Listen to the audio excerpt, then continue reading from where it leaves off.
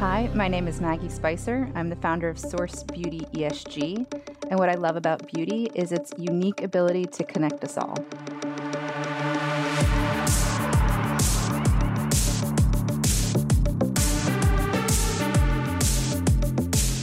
From New York City, you're listening to Beauty is Your Business, covering the intersection of innovation and business in the beauty industry.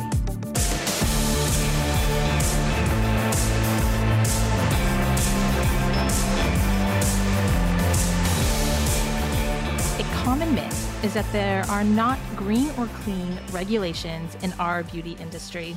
On today's episode, we are buzzing about green and clean standards, the regulations that really exist, and what brands can do for the consumers buying their products. As always, I am joined by my co-host, Denise. Hello, Denise. Hi, this is going to be a fun conversation today. I'm really looking forward to it. Me too. Are you ready to demystify this green, clean topic finally? I know that I'm maybe not ready, but I'm certainly hoping that our guest is going to be ready. I'm ready to ask a lot of questions to lean into this because I do believe there's a ton of confusion, both from a brand standpoint as well as a consumer standpoint on these green and clean claims.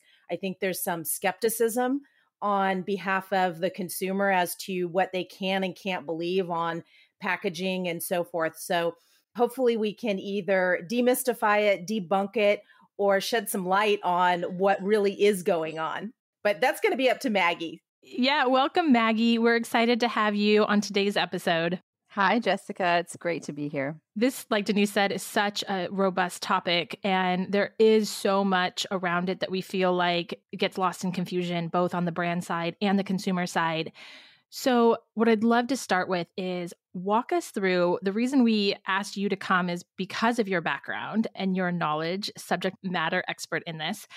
Walk us through a little bit of your background and how you got here to found your company. And then we'll start jumping in. Like Denise said, we have a laundry list of questions for you. So like I said, I'm the founder of Source Beauty ESG, which is a Washington, D.C. based advisory firm. I focus on sustainability and social impact issues in the beauty and personal care sector.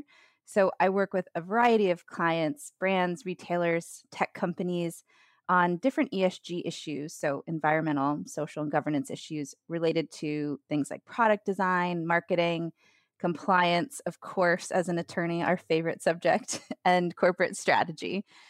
And the way I got here was a little bit of a roundabout journey. Before I launched Source Beauty, my background was in sustainable supply chains and human rights. So I was a trade lawyer for a global law firm named White & Case for a long time, where I did supplier due diligence for technology and manufacturing companies. I then went in-house at Amazon, where I was an associate corporate counsel on supply chain regulatory compliance within Amazon Web Services. So really sticking with the theme of supply chain due diligence and the intersection of technology and sustainability. And what's so interesting to me now is that a lot of the lessons that I learned while working on these supply chain issues are the same that beauty companies are really starting to engage with. So the importance of visibility into your supply chain and establishing standards for what goes into your products. 10 years ago, tech was really starting to lead the conversation on this. And now beauty, I think, is starting to develop its own language around understanding supply chains and how that feeds into so much, including marketing, which is what we're going to talk about today.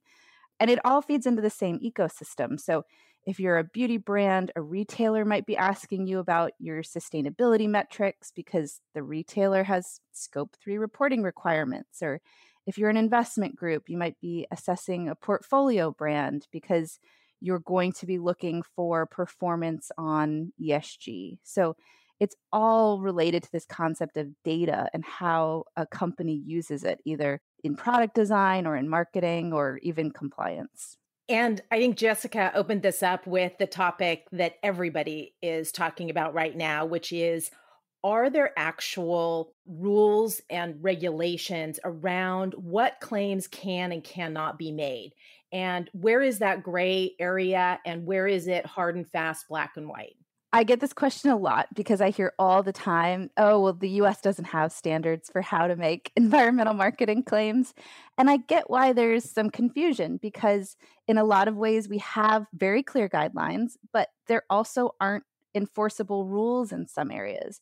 So we kind of exist in this middle ground. And this is, we'll get into this with the FTC's green guides, but we do have standards and we've had them for a while. So the FTC, the Federal Trade Commission, has this document, essentially outlines the guidelines for how you make environmental marketing claims. And those themselves aren't strictly enforceable, but they can be used in an enforcement context. So they can actually be used as the basis for a monetary penalty, and they can be referenced in things like consumer class actions.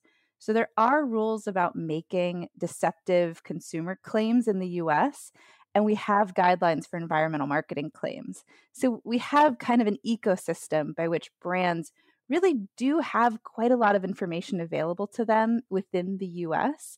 And I think they're just now starting to realize, oh, it's actually very important for us to understand what the FTC is saying. And these guidelines are now being updated. So the conversation is very much a live one because the comment period just closed a few weeks ago for the 5th iteration of the Green Guides. So these get updated every, sometimes 5 years, every 10 years. The last update was in 2012. So it's been a while. And a lot of these issues have really evolved since the last time the guides were put together. So it's been fascinating to see the industry comments that have come in and seen what beauty companies are saying they want to see in guidelines, because you would think brands would say, oh, we don't want regulations, we don't want standards, we want the Wild West.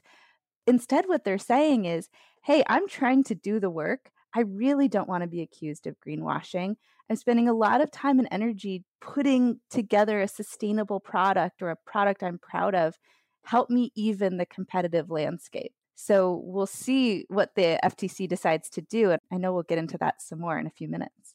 Will you give us a couple of examples of what is in the Green Guide? What are some of the guidelines that are there? So the Green Guides, you can kind of split them up into 2 sections. They have a section that applies to guidelines for all environmental marketing claims. So any environmental attribute of a product, package, or a service. And then they provide guidance on specific claims. So they have a section that talks about if you're saying your product is recyclable, or it has recycled content, or it's compostable. A lot of this gets to packaging because that's really where we see a lot of the sustainability issues. What they don't get into, which I think is just as important, they don't define the term natural, for example. It overlaps with the conversation around clean beauty.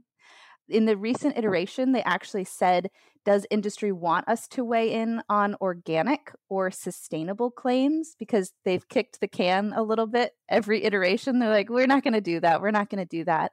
And at least for organic, they say, well, we don't touch that because that's the USDA. The USDA has the National Organic Program, the NOP.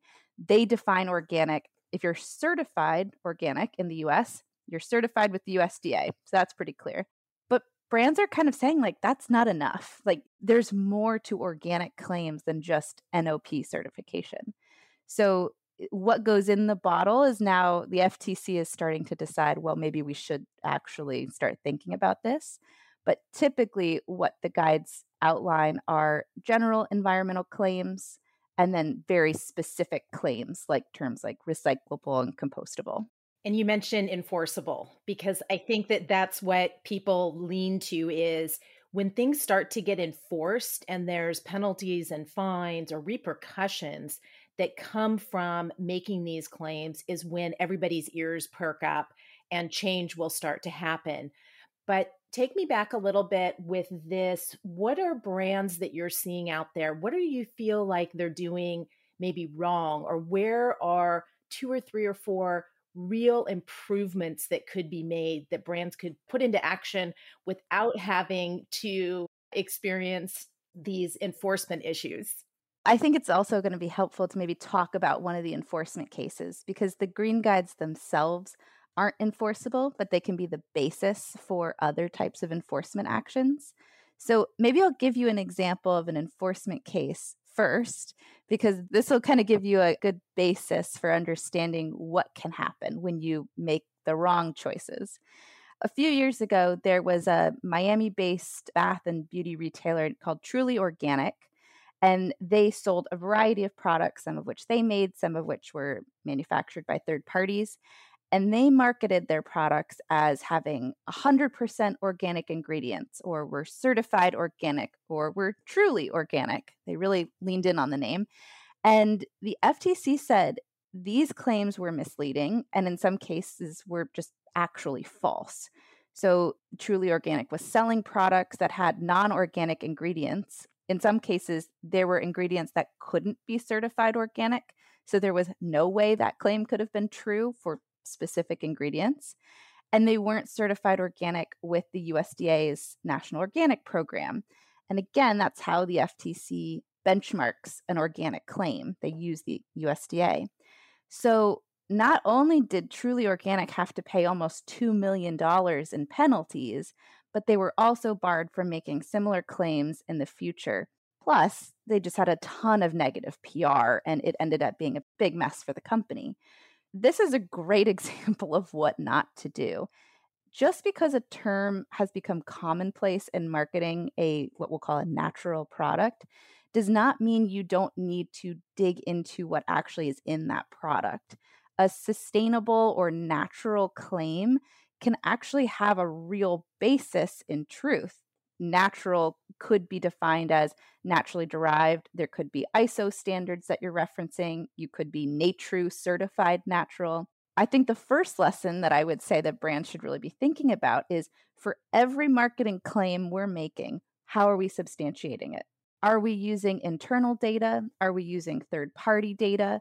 Do we have third-party certifications that we can point to?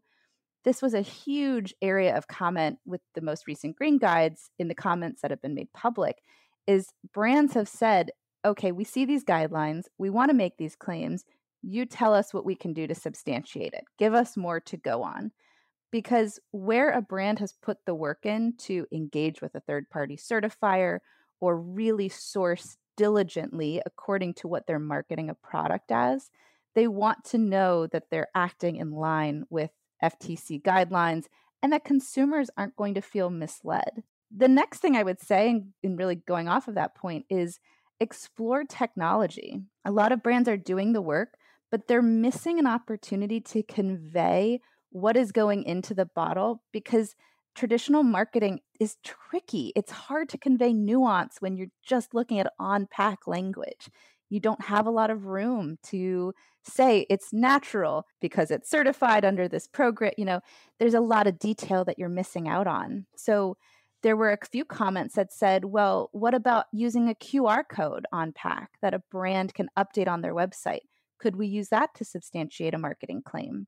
And there are technology companies that I work with, like Bluebird Climate and Provenance, and they're literally developing tools that brands can use for transparency on underlying claim substantiation. So it might be integrating with an API that's on a retailer's website. So if you're a brand, you want to sell a product, you put that API on the retailer's website, all your claim substantiation is easily accessible to the consumer. This means that a brand doesn't have to do all the work themselves. I think it can be very overwhelming for a brand to think, oh my God, I have to update my entire marketing strategy. I'd rather just not engage. I'd rather just avoid the whole conversation and hope I don't get called out for greenwashing when I do make a claim. But there are a lot of options out there. And I think the more you can engage with your consumers, the more you can build brand trust and really drive value across the board. So walk us through, I'm a brand and I now have opportunity to walk into a retailer that has a very specific standard of clean. And so I formulated and I've made sure that I've met their standard. As I understand it, they still need to go back and make sure that whatever they've done is still substantiated. And as you've just walked us through, there are technologies and ways to do that in this evolving landscape. But just because there's a retailer with a standard that you're formulating to or that your packaging is speaking to, it is still the brand's responsibility to ensure that they have the claims correct and that they can use the language that they're using regardless of what retailer standard they're using. Is that correct? There's some nuance here. So I'll break it down kind of by the different areas within that question. I think you've called out a really interesting point, which is that brands nowadays are facing a unique situation where retailers are acting almost as pseudo regulators. This happened 15 years ago when the emergence and really the commonplace acceptance of clean and natural beauty was really driven by retailers. There was not a lot of government standards being set by either state or federal regulators. That was getting to ingredients. The packaging claims are interesting because that's really what the green guides cover. They're looking specifically at environmental attributes of a product with regard to marketing. So that typically talks about the outside of the package, either the primary bottle, the cardboard box it goes in. The FTC hasn't really tried to touch what goes into the bottle, so the juice. And that's really where we see the new standards around clean beauty. There is an interesting development happening with the clean beauty movement now, where consumers are taking the scrutiny they put on environmental claims, and they're now applying it to ingredients in the bottle and retailer standards. So Sephora, for example, has a Clean at Sephora program, which they also have recently updated to be clean and planet positive. So you've got the safety of ingredients plus environmental attributes. And they're now facing a class action because the consumer perception of how Sephora defined clean did not align with what Sephora said its clean standard was. So brands are really facing a multi-layered ecosystem of, I want to get on a retailer shelf, but I need to make sure the FTC is okay with what I'm saying. And at the end of the day, it really gets back to the core issue of, do you know what's in your bottle? Do you know what your package is made of?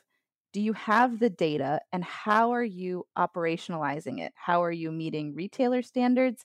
How are you meeting your marketing standards? The onus on brands is increasingly difficult and more complex. And I think that's where a lot of brands are struggling. They're saying, oh, but I just assumed if I met X retailer standards, I'd be good across the board. That's not the case. The FTC does not care if you were selling at Walmart and you were making certain claims and Walmart said it was fine. That's not a standard by which the FTC is benchmarking its guidance. So it's really important to kind of have an eye on the retailers as kind of one pillar and regulators as a second pillar. And beyond that, you referenced Providence, and those were some of the statistics and data that I was reading about some of the surveys that have been done from a consumer standpoint, because you've got the legal regulatory side of, okay, I need to be compliant and follow these rules and regulations. But then I also have the consumer over here in this bucket that's trying to understand the claims and digest them in a palatable way. And the research that I had pulled up was that Providence had done this survey with about 1,500 consumers across Europe and the US, and 79% of those shoppers had real doubts about the sustainability claims. Something like 70 odd percent didn't necessarily know what clean or green or environmentally sustainable even meant. You have, it sounds like, a couple of issues. You have the legal and regulatory and compliance side and making sure you're compliant. And then you have the communication side to the consumer and making sure that it resonates with the consumer. So can you speak to kind of some of that part of it? Yeah, absolutely. And you've hit on something that's really, I think, driving a lot of the conversation is this duality that between consumer demand for more sustainable products and consumer mistrust of marketing claims. Consumers want products that are either better for the environment or at the very least less harmful to the environment than the alternatives, but they are hesitant to believe the sustainability claims that brands are making. And so where does that leave a brand that's trying to develop a more sustainable product? They're putting resources, they're putting time and energy into making these decisions, but then how do they communicate it in a way that justifies the ROI for all of that work and effort? And I think that's really where I see an exciting opportunity for technology. So Provenance's survey really got to a lot of that point where they want to empower a consumer to ask questions and easily find answers. So the proof points that they have, and they submitted comments we worked together on for the Green Guides actually, their tool is a proof point. So if I say I'm organic, but you don't have to trust me because here's a blockchain record showing my organic certification. And consumers are becoming a lot more savvy to what a brand should be showing up with if they want to make a claim. And what I think is great is if you're able to do that, if you're able to demonstrate the due diligence and the work that you've put in, consumers are willing to show up with a premium on those products. I think it's just brands need to strike the right balance of where am I going to be conveying that information to consumers and what's the premium I can get for my product to do that in a way that still keeps that consumer trust. Consumer perception is also, I'm really glad you brought that up because this is a huge piece of the conversation in the EU and the UK as well, where we're seeing much more robust guidelines around environmental marketing claims.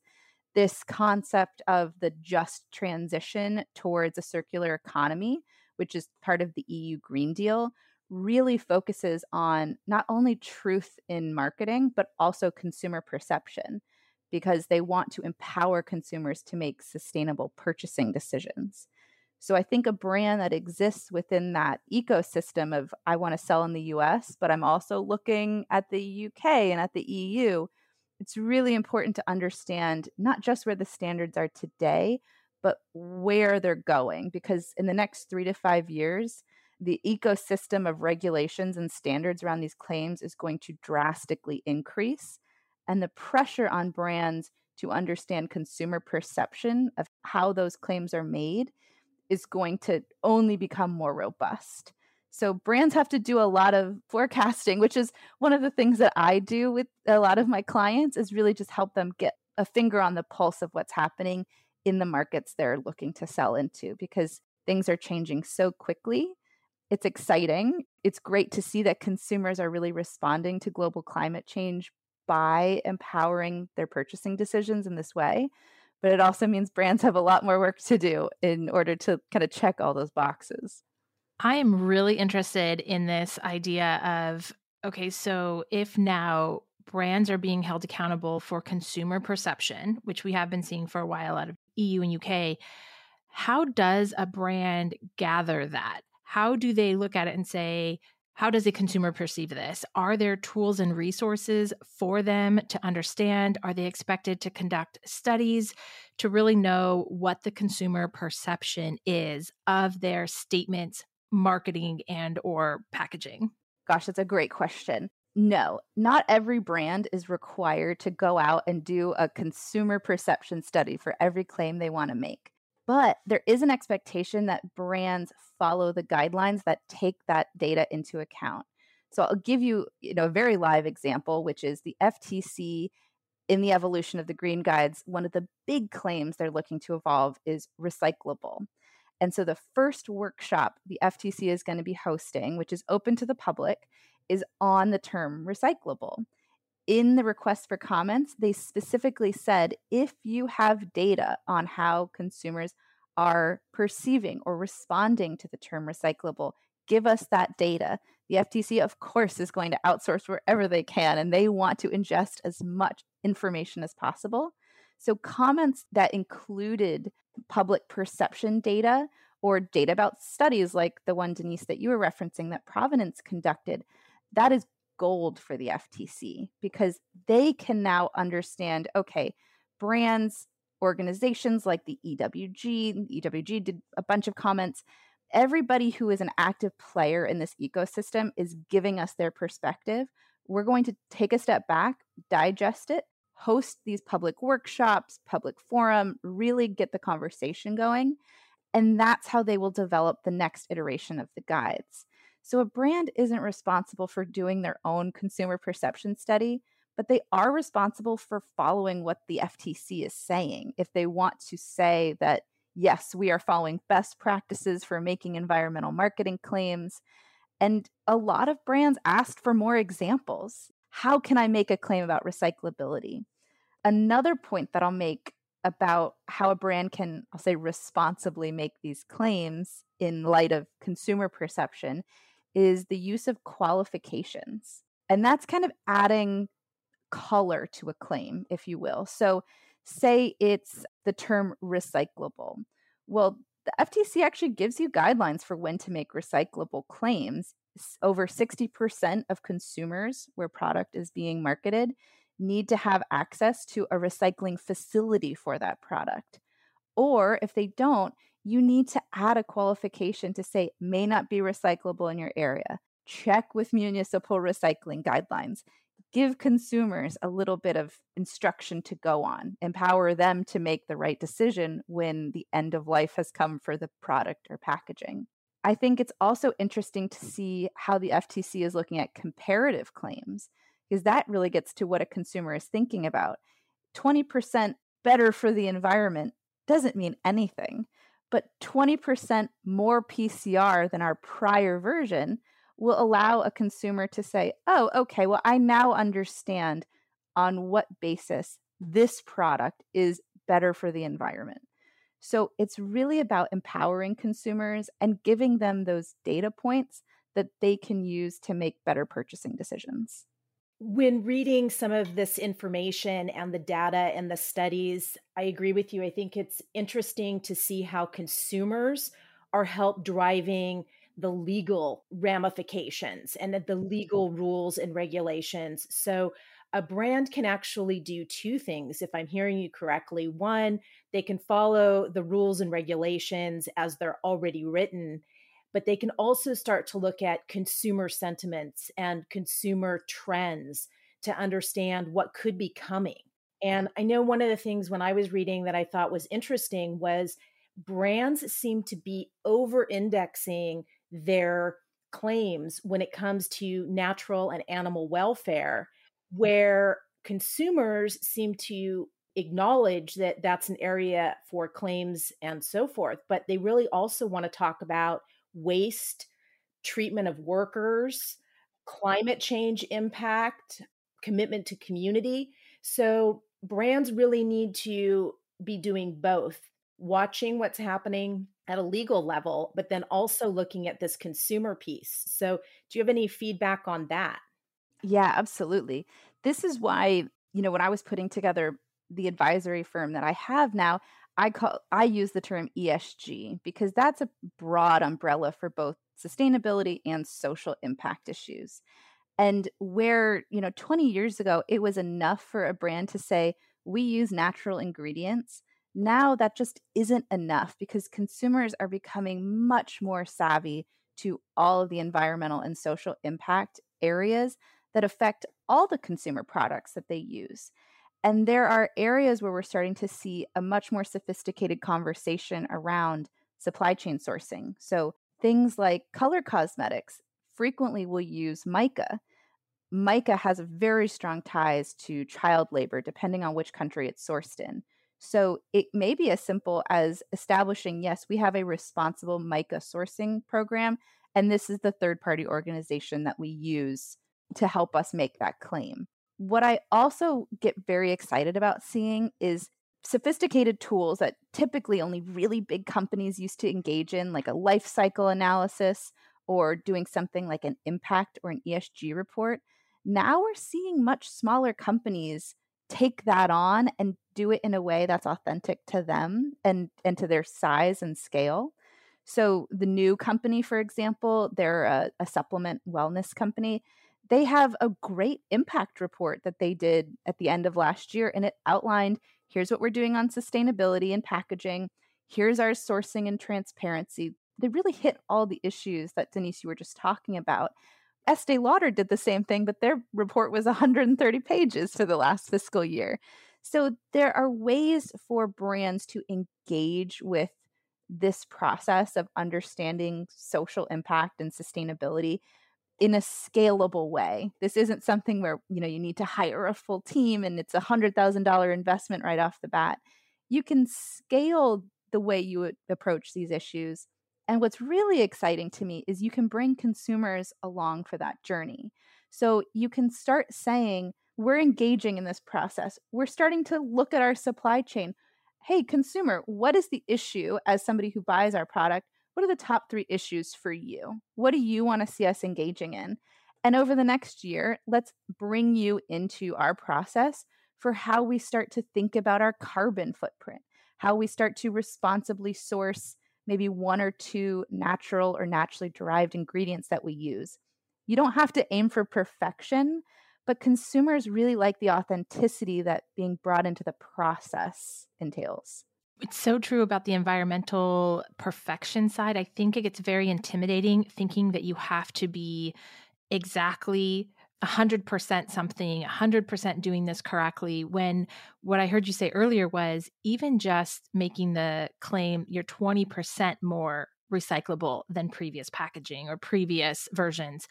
It's about the steps to get a little bit better. And I think that's interesting as these brands build their communities. We see communities defend the brand too as they get better, because no one's going to be the best at it. These are always changing. We learn new things that then suddenly we thought, hey, glass was the best option, but now there's certain things about glass that doesn't make it the exact perfect option. So I think it's really interesting. Maggie, what are 1 or 2 pieces of advice that you give your clients? They're already established, they're in the marketplace. What are kind of 1 or 2 things you say when you're looking at their packaging or at their environmental claims that just really kind of generically help a lot of different brands? The first is substantiation.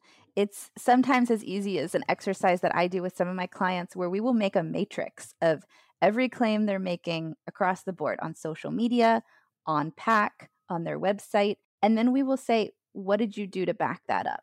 You know, if a consumer comes knocking or the FTC comes knocking, what did you do to justify X, Y, and Z claim? And what I like about that exercise is it starts a conversation between the marketing team, between the product development team. It really gets everybody in a company involved, because a lot of times it's not just 1 or 2 people that have visibility on how a claim gets substantiated. And it's really important that everyone has visibility. Operations, right? Like the supply chain, that procurement, getting them involved. Absolutely. Exactly. And then we'll sometimes develop a list of questions. For smaller companies, they don't, it might be 2 or 3 people that are filling all those roles. So what are the questions you want to be asking your packaging supplier and your ingredient suppliers? Because they probably will have the data that you should have on hand to substantiate your claims. And then the second is realizing that it's never too late and it's never too early to start the process. Like today is the best and tomorrow is the second best day to start engaging on these issues. If you have a product that's already on the shelf, it's a lot harder to go back and implement sustainability and social impact kind of operational changes than it is for something that you're already developing.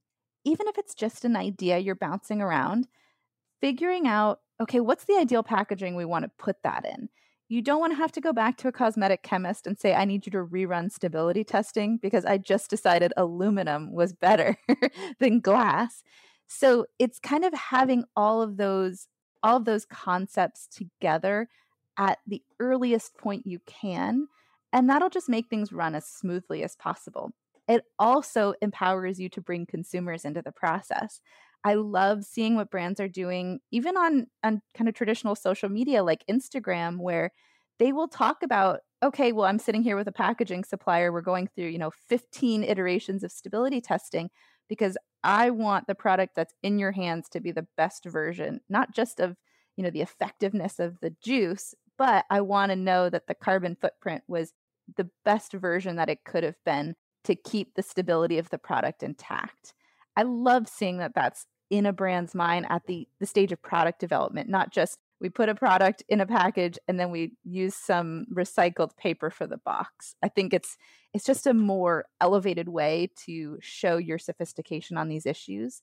And it gives you a competitive advantage because younger consumers, Gen Z consumers, are much harder to fool than I'll admit that I probably was at their age. Like, they know the questions to ask and they expect to see the legwork that went into producing those products. Maggie, it's been delightful to have you on the show today, and you've given us a good start for information and some good resources to pull.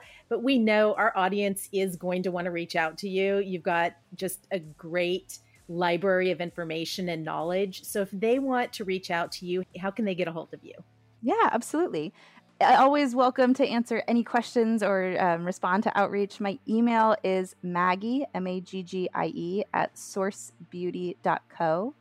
And people are also welcome to reach out on LinkedIn, where I'm just at Maggie Spicer. I share a lot of content over there. It's an interesting platform, I think, for the beauty community, because especially with all these regulatory changes, it's a nice intersection for brands that are looking for regulatory updates, PD updates, a little bit of everything. So email and LinkedIn is a great way to reach out. Well, wonderful. Thank you so much for coming today. It's been a real pleasure to have you. And we want to have you back at some point. I think we say that to every guest just because we get so much great information, but it's true. So if you want to keep buzzing with us, head on over to buzzbeauty.com. This has been Beauty is Your Business, produced by Mouth Media Network. Keep in touch on Instagram and Facebook at Mouth Media Network, and find prior episodes at beautyisyourbusiness.com and wherever the best podcasts are found. Your brand message can be on this show. Email us to find out more at podcast@mouthmedianetwork.com. Thank you for listening.